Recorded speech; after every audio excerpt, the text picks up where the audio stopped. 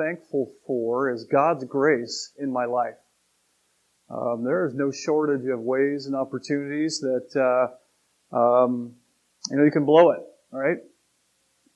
As a father and husband and pastor, there's a lot of room for challenging circumstances. And one of the conversations my wife and I had this week, and I was just kind of sharing some stuff, some stuff that was on my heart, and my wife said, thankfully God's mercies are made new every morning. And this week, as I kind of took inventory of the things in my life that I'm thankful for, I'm thankful for God's grace in my life. And I don't know what that means for you. Maybe it's a different challenge or a different area, but as we have breath in our lungs and conviction in our heart, I'm reminded that it's never too late to be more like Jesus and less like the person we see in the mirror. So I'm just continue to be just reminded of God's grace in my life. And one of the areas that I'm reminded over and over is in an area of obedience. And, following Jesus means being obedient even when it's not easy. And we know that following Jesus is certainly not easy. And in James, we find ourselves in this series where, James, a couple of, the thesis statement from James might be something like, live out your faith. Do what you know. Simply be doers of God's word and not hearers of God's word. This is a theme that James continues to reiterate to the church and over and over and over. And so, in many ways, it feels like we're kind of the same message every week. And really, it's part of these continual reminders that James has for the church to not simply be hearers, but actually live out your faith.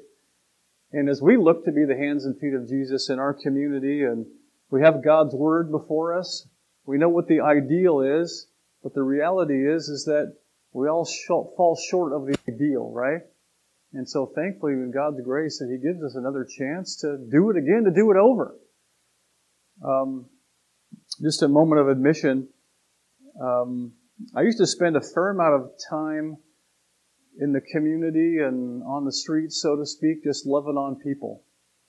And through the challenges of life and busyness, or call it stress, or life, or being a father and husband, that's kind of been marginalized in my life. And so I've had to do some work this week with the Lord. And Lord, what is this? Has my love for my brother or sister gone cold? Is that what's happened? What happened?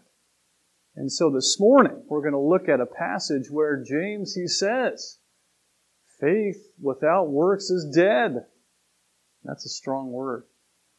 And again, as I wrestled and prayed and thought, and I had to do some inventory and some looking in the mirror and going, wow, faith without works is dead. That's a strong word. But here's the good news, I believe, is that God in His grace and His mercy gives us another chance to get it right. So dead is not the end of the story. When we follow Jesus Christ, we know that dead is not the end. That even if we're feeling like our faith has gone cold, or our hearts have gone cold a little bit towards people on the margins, or maybe the poor, or people outside the church walls, is that dead is not the end of the story. So we're going to look at that this morning. So if you have your Bibles with you, we're going to look at James 2, 14 through 26. James 2, 14 through 26.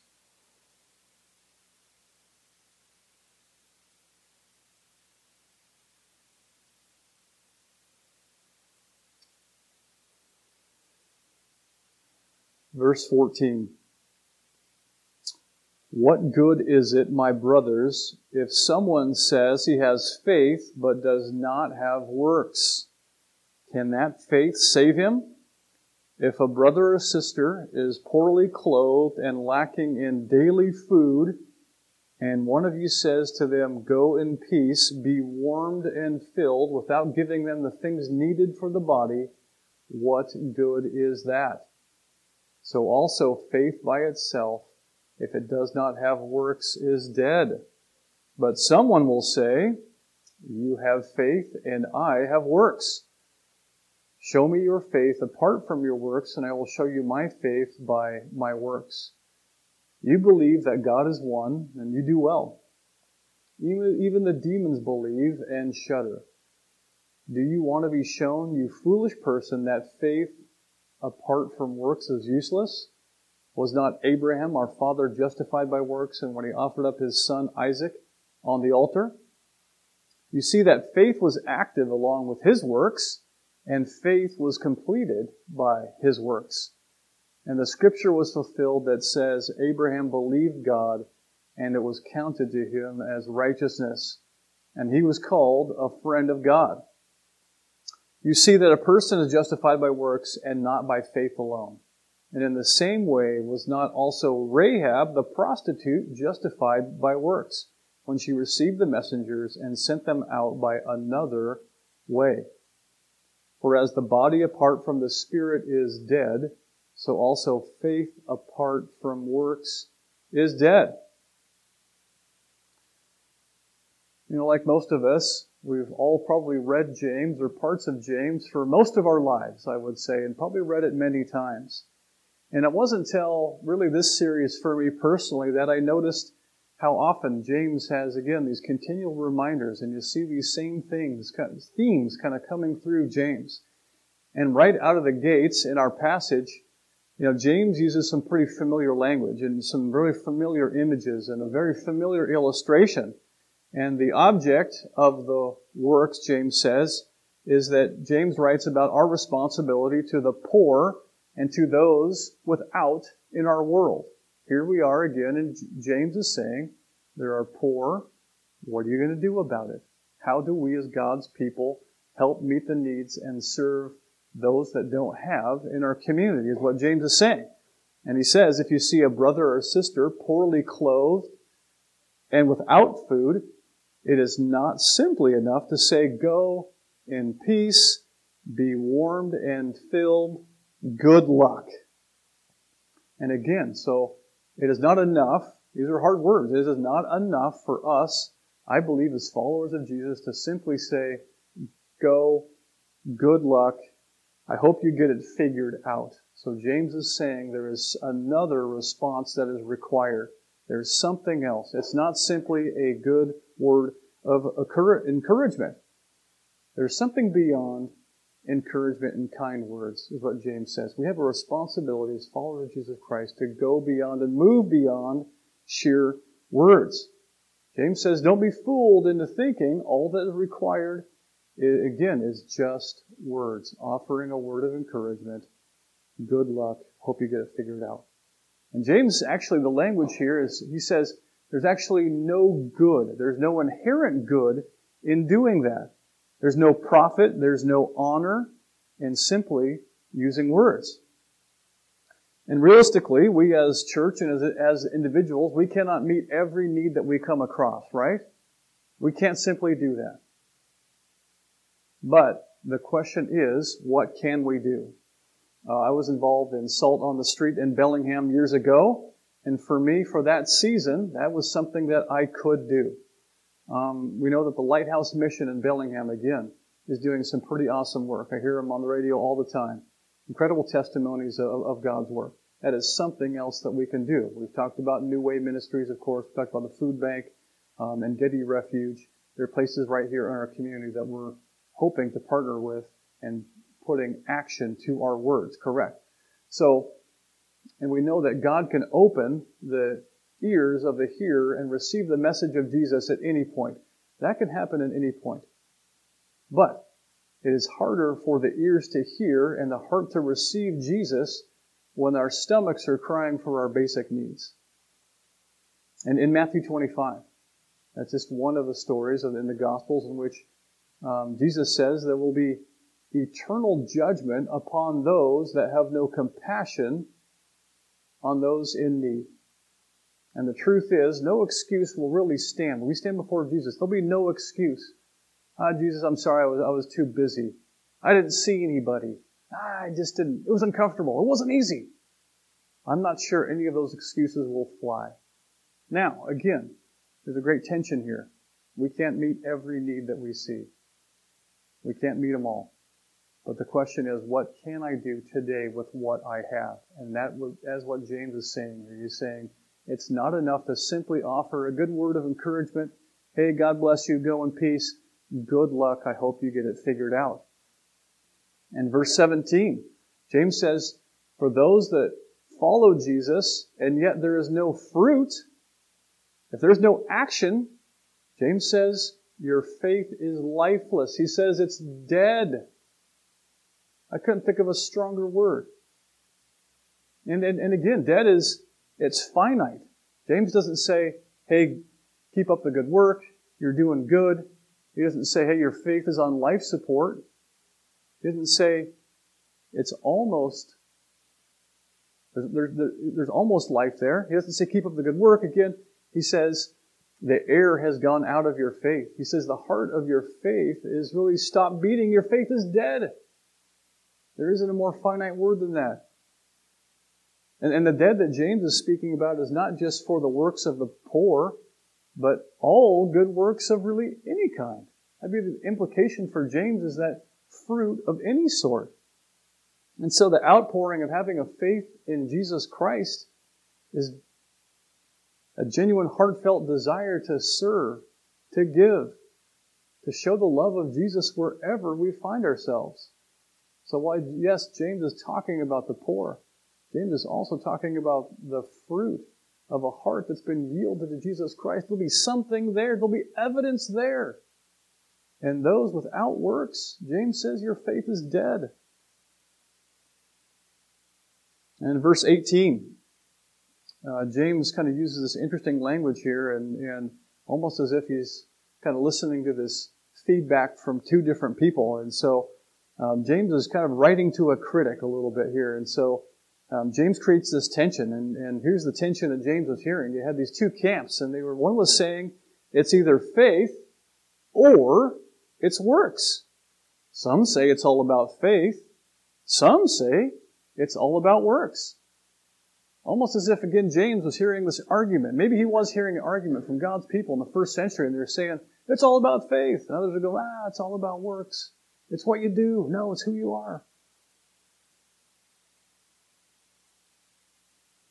And I get this idea as I read James that there were those that were talking to James and going, James, this serving business it's messy business. Meeting the needs of the poor, giving, serving, sacrificing, this is hard. This is messy business. And you'll hear that from people today. If you kind of listen close enough, you'll hear them say things like, well, this is just not easy. This is too tough. I don't really want to do this. And again, we know that we will, as humans, seek a place of comfort and ease. We don't have to work hard. We have to work hard to serve and to give and to sacrifice. We don't have to work hard to retreat to a place of easiness and comfort and safety. And you can hear some of the people in the first century going, yeah, giving, serving, giving to the poor, that's not really my thing. I think God's gifted me in some other areas, right? And you'll hear that same thing from people in the church from time to time. And James says that's nonsense. Absolute nonsense. And so this problem that James is addressing is a tension that I think is still alive today. It's this tension between, is it all about grace? Is it all about works? Great theological divisions and churches have been split over this exact tension. The Bible is clear that you cannot earn your way to Jesus Christ. You cannot earn your salvation. We know that. It's not about good works. Ephesians 2:8-9 says, for by grace are you saved, not of works, lest any man should boast. So we know that. None of us can earn our way to heaven through good works. There's no act or no good work that we must do to earn God's love. God loves us unconditionally, regardless of what we do. I say amen to that. But this morning, James says, it doesn't stop there. Even Paul says, do we keep on sinning so that God's grace may abound? Do we take advantage of God's grace? But salvation comes, as we know, through confessing with your mouth Jesus is Lord, believing in your heart by faith that God raised Jesus from the dead, and the Bible says you shall be saved. It's a simple confession of the mouth, so we don't do any good works to get into heaven. We know that. But on the other hand, again, James is saying, this is what we're looking at today, if we have faith, and if there is no fruit, if there's no good, godly fruit from our faith, Our faith is lifeless, dead. Sobering words. As I read this passage this week, there were some sobering words for me to write and read. So both truths are really correct. Salvation is a free gift, grace alone, but good works are supposed to be the product of a life lived with Jesus Christ. There's going to be fruit if we know Jesus. If He is our Lord and Savior, there will be something that comes from that. So, James' words are not contradictory. It's not a multiple choice question where you get to choose, okay, either grace or works, either one. What camp do I belong in? James says it's both. The Bible reminds us it's both. Again, for followers of Jesus, the fruit of God's grace will be godly activity. They go hand in hand.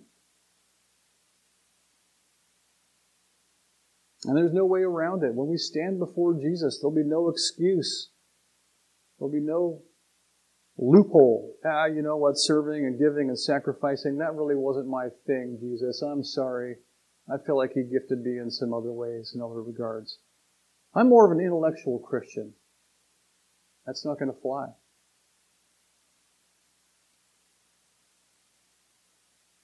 In verse 19, so James says this, that even those that stand in opposition to God, even the demons know Jesus on an intellectual level. Satan and his demons never refuted Jesus' existence, right? God's existence. And there's a difference. This reminds me of the difference, the distinction between knowing Jesus and following Jesus. Years ago, I kind of stopped calling myself a Christian. And I'll tell you why. Not that that's not the category I belong in. Just that sometimes Christian that's not quite the descriptor that I want for myself. I'm a follower of Jesus Christ. That's my descriptor.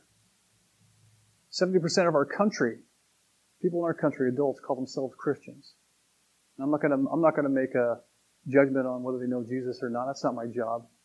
But I certainly am skeptical when I look at our country and go, oh, definitely, yeah, 7% of our country are followers of Jesus.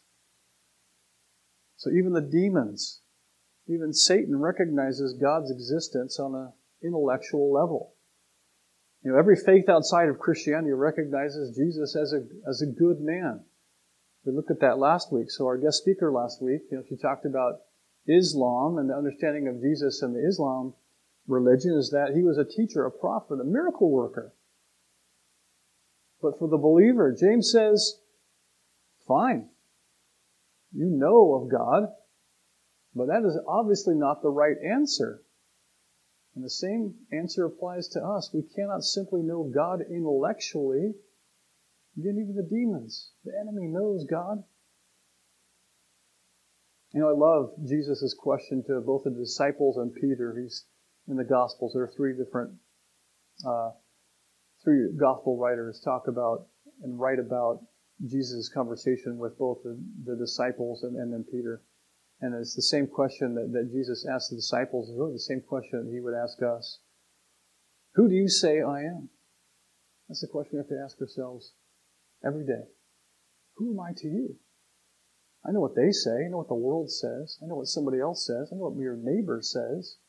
Who am I to you? Same question we have to ask ourselves. Who is Jesus to you?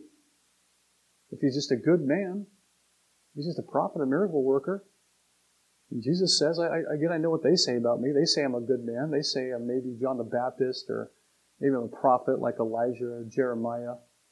But Jesus He didn't want the answer of the disciples only. He wanted Peter's answer. Who do you say I am? That's the same thing of us here today. Who is Jesus to you? If we know of Him, that's wonderful. That's a great start. What if He is our Lord and Savior? That's a whole different meaning. If He's your Messiah, if He's your Savior, if He is who He says He is to you, our works of faith, our fruit will be evident There'll be no mistaking it.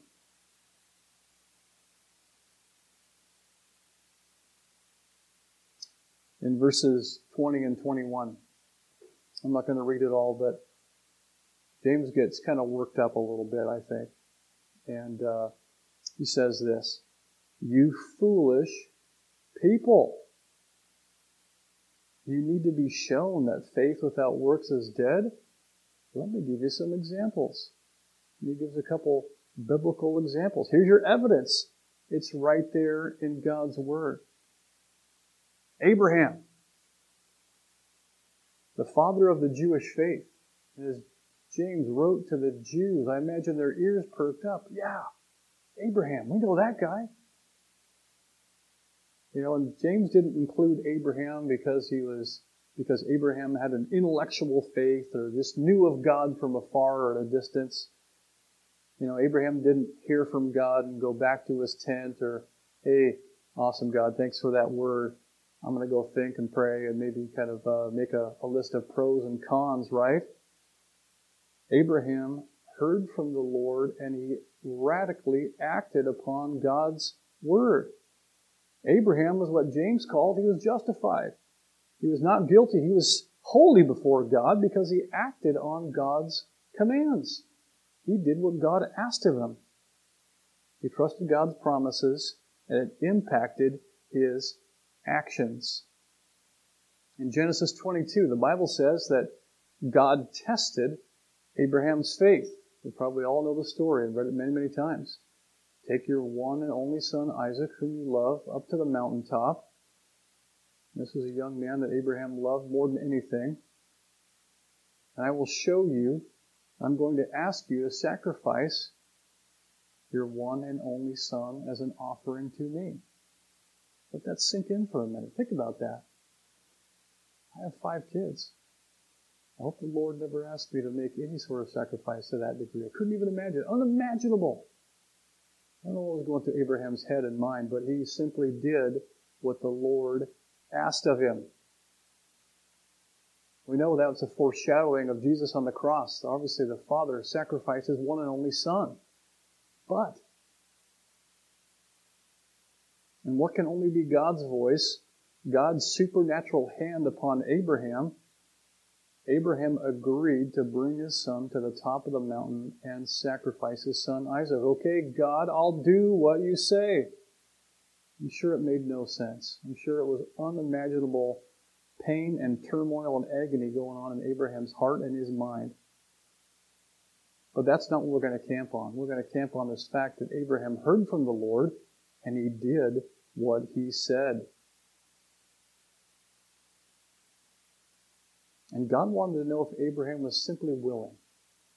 If it meant sacrificing your son, would you be willing to do that, Abraham? And Abraham was. And in a similar way, God, He's not asking for our firstborn sons. He's not asking for our money, our time, or our energy. He wants to know if we are simply willing, if we're simply to do what He asks of us. Are you willing to sacrifice and serve to the point that it costs you maybe everything? He doesn't need it, but He wants to know if we're willing to give it up if He asked us.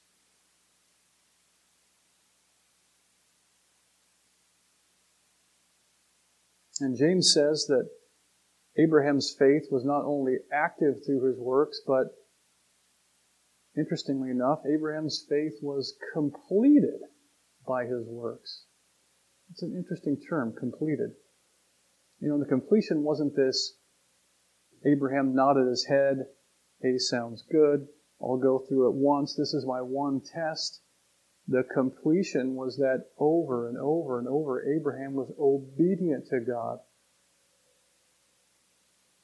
Abraham did what God asks continually, over and over. Abraham was obedient his entire life.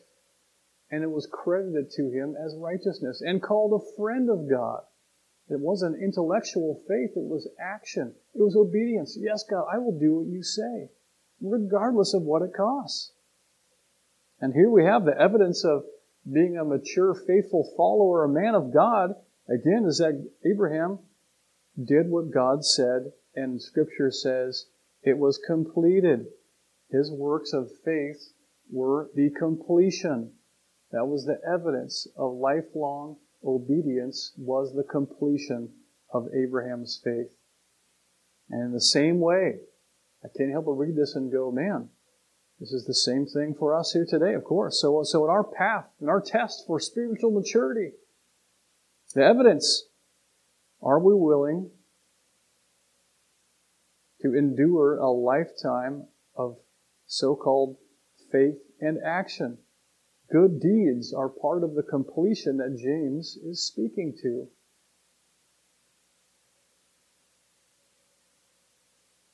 Paul in Philippians 1, he says that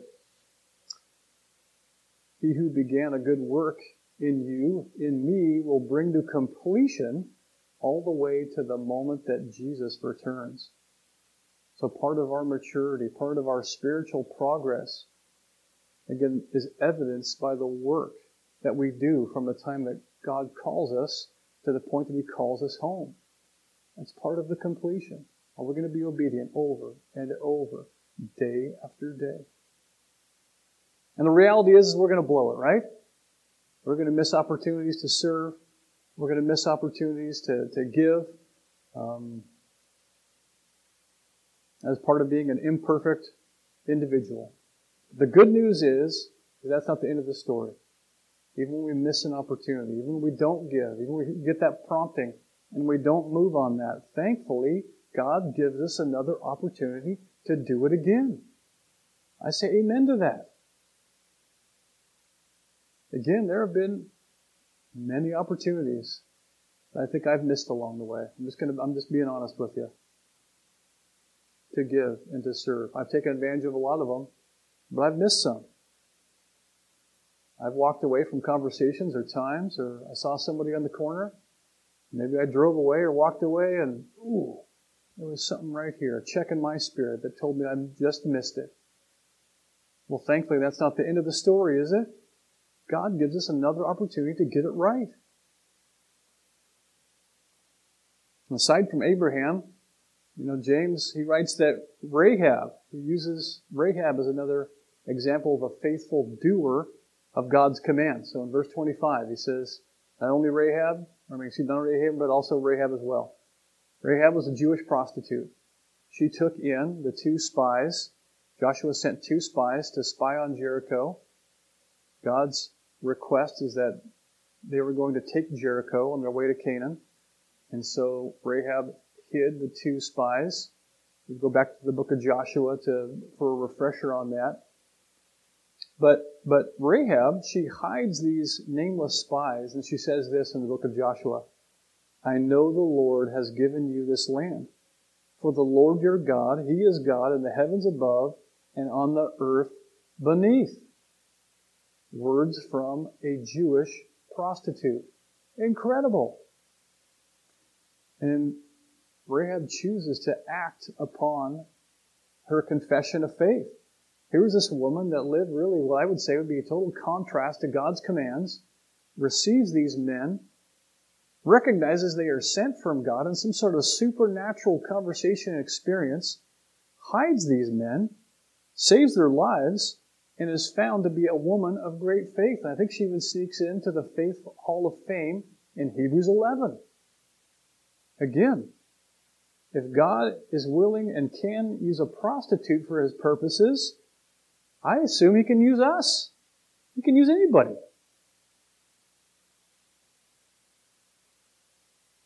As I mentioned this week a little bit, I caught myself thinking about this word dead. I'm kind of thinking about it and kind of fixating on it, and I'm like, what does that really mean? And take an inventory of my journey, of my life, and where am I? How about an honest assessment of where's my faith? And where are my works attached to that faith? Again, there is no more finite word than dead. That's it. I think we can hear that word and say, oh, well, it's too late. Game over. Wave the white flag. And the reality is if our faith feels dead, I'm going to say that's an opportunity for God to bring it back to life. With God, dead is never the end of the story. In verse 26, end of our passage, James says, without the Spirit, our bodies are in fact dead. Without Jesus' living water in our hearts, the indwelling of the Holy Spirit, we are dead. Without the one true, again, living water sustaining our lives, we will be dead. There will be no fruit.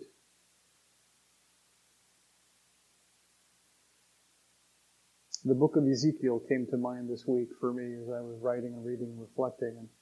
And God sent His prophet, His spokesman, Ezekiel, to speak life and encouragement to the nation of Israel. God's people were living in captivity to the Babylonians, and everything had been destroyed. Jerusalem, their temple, gone, dead, finished, demolished. They were again living in captivity. Everything they saw was death and a dead end. There appeared to be no way out. The way they looked, it was ruin, it was destruction. Restoration and new life for the nation of Israel seemed impossible. God sent Ezekiel to speak truth and life into God's people. And in Ezekiel 37, Ezekiel comes in and speaks what's called the Valley of the Dry Bones. And again, Ezekiel 37, he speaks to Israel and uses this metaphor and this imagery of dead, dry bones. And then God says, dead and dry is not the end of the story. Behold, I, God, will cause breath to enter you, and you shall live, and you shall know that I am the Lord. And through the power of His Spirit, God breathed new life into the dead, dry bones. And maybe that's something you need to hear this morning. Maybe you need to hear that dead is not the end of the story. And if you feel like you've missed an opportunity, or maybe you've missed opportunity after opportunity to serve or to give, that's okay. Because I believe God's going to give us another opportunity. Even when we've been disobedient, if you feel like you've sinned more times than you'd care to admit, God is still at work and breathing new life into what might feel dead and lifeless. God can restore all things. He can bring back to life the dry bones of your faith. If you feel like your works are dead, God can breathe new life back into that by the power of His Holy Spirit. May we be open and ready and willing to have Him bring those dry bones back to life. We have to receive it. We have to be open to it.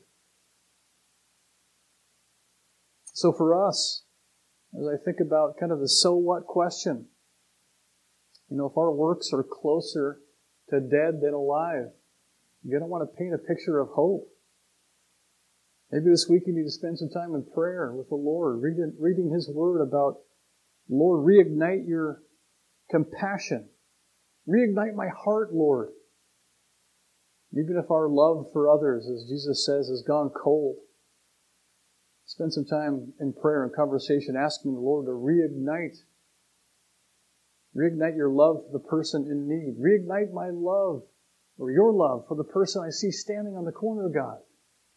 Give me greater depths of compassion. Give me your heart, Lord.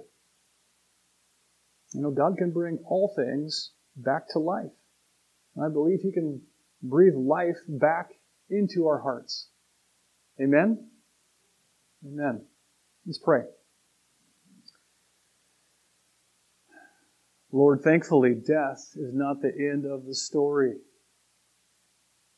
God, I'm convicted this morning, not only of opportunities that I have missed, but Lord, I ask that you would breathe new life into our hearts.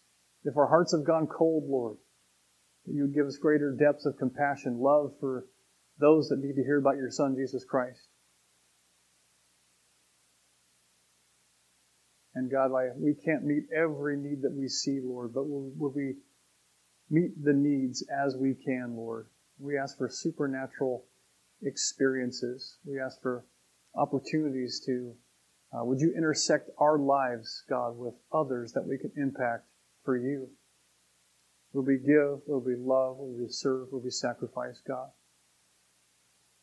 And Lord, your word is clear that faith without works is dead, God. And so, God, while that's the reality, we know that's not the end of the story. We need new life, God. Again, God, I just ask for hearts to be reignited, for love to be increased.